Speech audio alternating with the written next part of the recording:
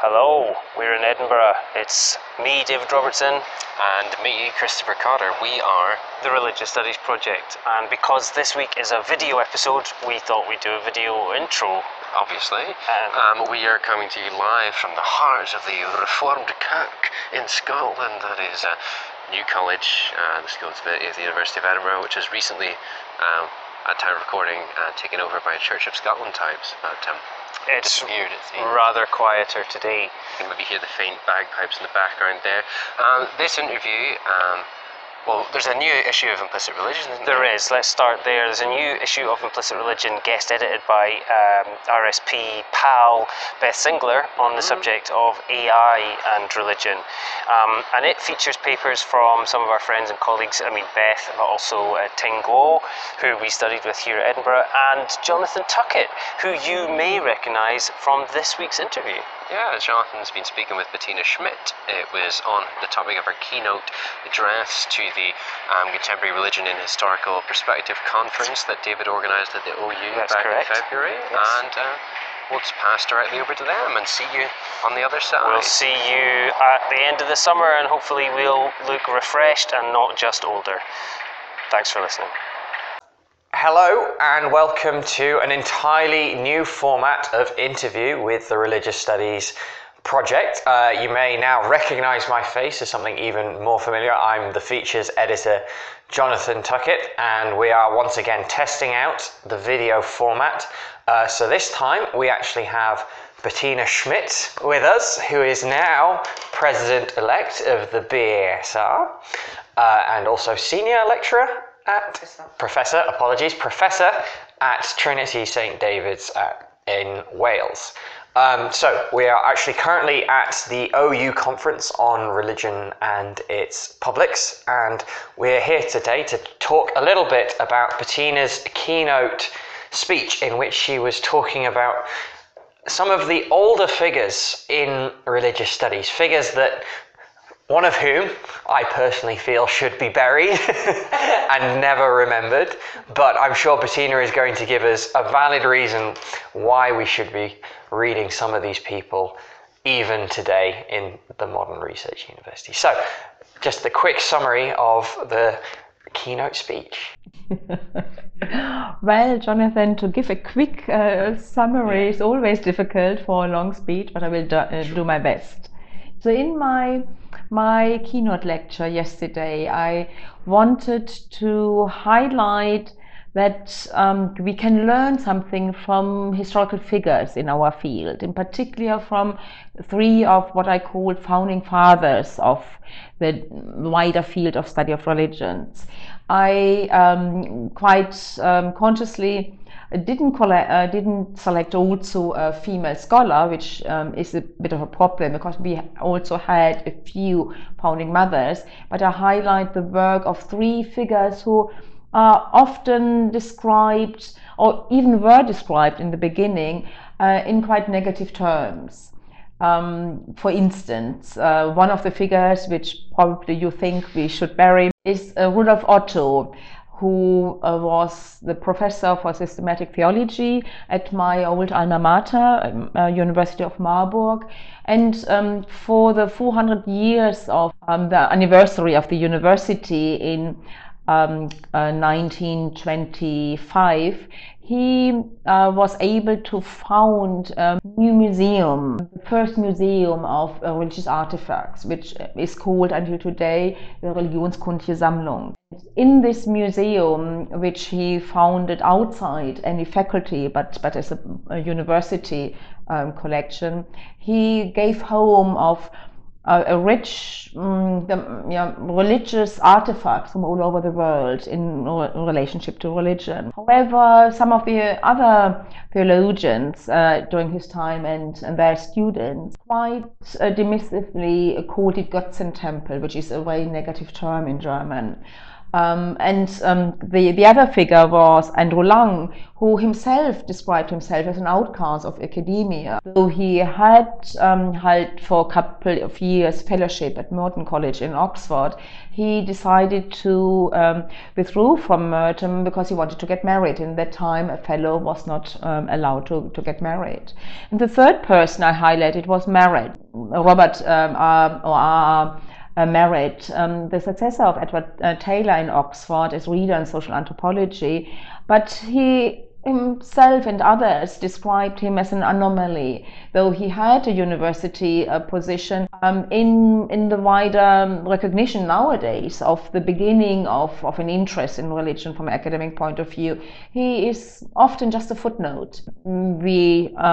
Oxford University still has the Marrett lectures, but people often are no longer interested in his work, apart from looking at his early work on Mana and others. And I think we can still learn from these figures, of course, with reservations. They were children of their time, and they were firmly linked to a certain belief system at the time, evolutionism, social Darwinism, and so on. But nonetheless, they all three had something which really made them special for my own field. Sure. So I mean, the obvious question then is that what in a certain respect, you've mentioned Rudolf Otto, who comes from a very theological background, and you've mentioned Lang and Marrett, who both come from E.B. Tyler's background. So it's two very different backgrounds here. So what is it that unites the three of them together as a kind of collective for you that allows you to talk to them as a single group, as it were, in this context? Yes, this is an interesting field. Why did I choose to include Otto in this mix with two classicists? When you look at their engagement with other religions, I find that they highly appreciated the emotional draw to religion, the creative one, the imaginative one, and so for them a huge element which interests them into religion was the imagination. For Otto, it was also a personal connection to the sacred, to the holy, his idea of the holy. He, as a child of his time, in particular as a Lutheran professor of theology, he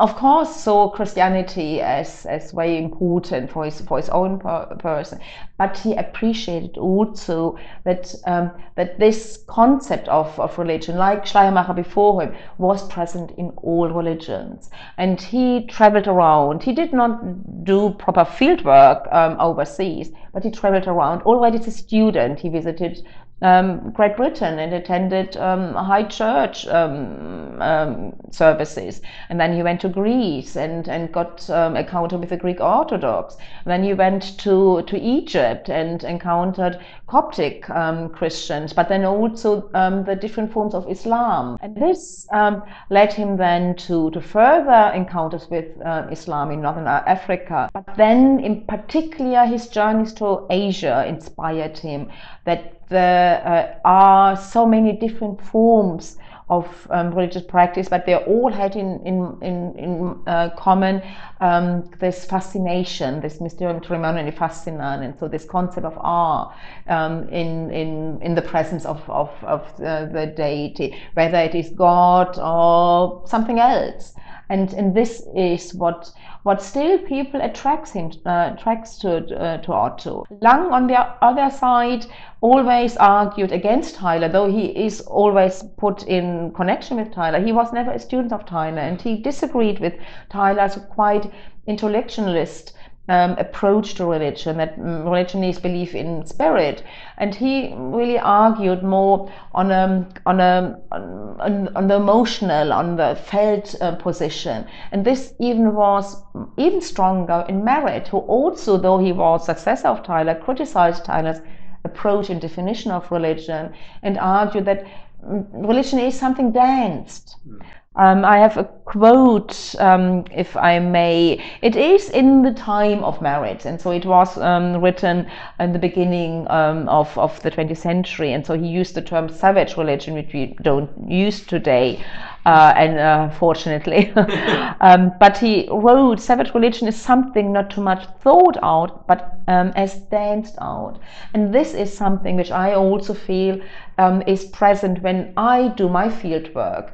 One of my fields is spirit possession and trance, and so I attended rituals in various different countries. And there people don't discuss what religion is, but they feel it in the body. And this is what I think is a common aspect in all three of them. Interesting, because when you say imagination, an almost go-to kind of understanding of imagination would be Tyler and the idea of the savage philosopher who's sitting in his cave and is imagining all these things to explain the world around it. But the way you're describing it, imagination seems to serve a very different kind of function within the thinking of Otto and Lang and Marrett. So in the way that you're now talking about dance, how does this idea of imagination and dance, for instance, connect together in this kind of thinking? Yeah, I think we have a different understanding of imagination. For me, imagination is really the creative aspect, the wonderful performance, the feeling, the imagination leads an artist to paint. And so this is for me imagination, while Tyler's minimal definition of religion is not. Yeah, you're right. He argued that people sat somewhere and imagined and invented it, but he really thought that this is a logical answer to the question: how did religion started? That it's really just a way to explain things. All three never went into this direction. It was nothing about in the work that they wrote something that religion is a justification or something to explain. Or it's something to be felt, emotional aspect, and then imagine what it meant like, and how the deity, the sacred, might be, might enact, and might feel. And so it's not something intellectually thought of, but emotionally responded to. Okay, so yeah, we have kind of Tyler's rationalistic kind of response. And I'm curious, I'm going to use the phrase anti-rationalist to now describe these three. Would you say that's a fair way of describing their approach? Well, Otto himself used in English translation the term non-rational, and I think this is also true, though they didn't use the term non-rational, but it's also in between the line in Lang and Marrett's work. It's not a rationalistic intellectualist definition of the beginning of religion, but an emotional felt one. And therefore, yes, the focus is on the non-rational. I'm feeling a couple of questions coming along, and I know the RSP audience is probably thinking, oh no, it's Jonathan, he's going to ask all about phenomenology, so I'll hold back on those questions for now. But on a more practical level, you're now talking about dancing. What kind of methodological challenges does that kind of throw up if we're focusing on the non-rational side of religions? If we can no longer read a book or read a statement and understand what is going there, what kind of challenges do you then face for studying and understanding religion? I start answering your question by saying, I'm not saying it's either or, but just my argument is by acknowledging the non-rational as part of the study of religion, we also allow religious, spiritual experience, and even non-religious experience to be studied within study of religion. This does not mean that everything has to be then non-rational or experience. Of course, study of religion includes a wider range of aspects, but at the moment, and from the beginning, study of religion focused on the controversy with theology and the aim to be acknowledged as science, as academical value. And therefore, often people shied away to acknowledge that we are also studying counterculture, that we are studying New Age, that we are also studying something like spirit possession.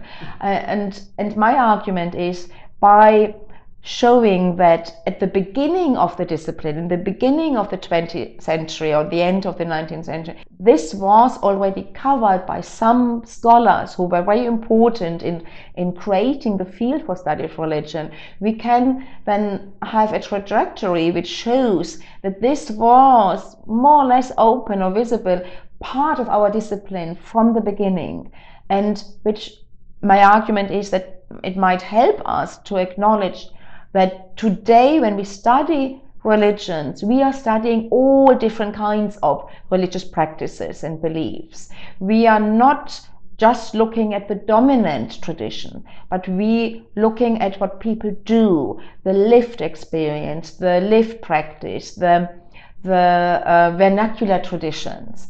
And when we start focusing on this aspect, we can study everything. We can still read books. We can still do the normal participant observation and interviews. It's just that we also acknowledge the non-rational in our field. Interesting. So building on that, because now that you've tied it into the idea of like lived religion and vernacular religion as kind of like the vogue trends of how to study religions these days, and tying it particularly to Otto, and you can then probably correct me on Lang and Marrett if they do something similar, but when you're talking about Otto's Mysterium Tremendum et Fascinans, it's a very, to use one of the words from one of the earlier panels, it's a visceral experience in the language of Otto. It's a very dramatic experience in the same way that you've described trances and spirit possessions, which are dramatic events and dramatic experiences. But how does this kind of approach then apply to the more humdrum, kind of mundane understanding of lived religion and vernacular religion? Well, Otto used these Latin terms because he thought there is no equivalent, no way to express what he felt in ordinary languages. This is why he went back to Latin. We also have to understand at that time Latin was still seen as the kind of a religious, the language of the church. And therefore I think we should not so overemphasize that you use Latin phrases. But you are of course right with my spirit possession and trance studies. It is in particular, my field area is Latin America, and so I mainly focus on African diaspora, and these are very powerful performances. But from the beginning, I also included, for instance, Spiritism. Spiritism is not very dramatic.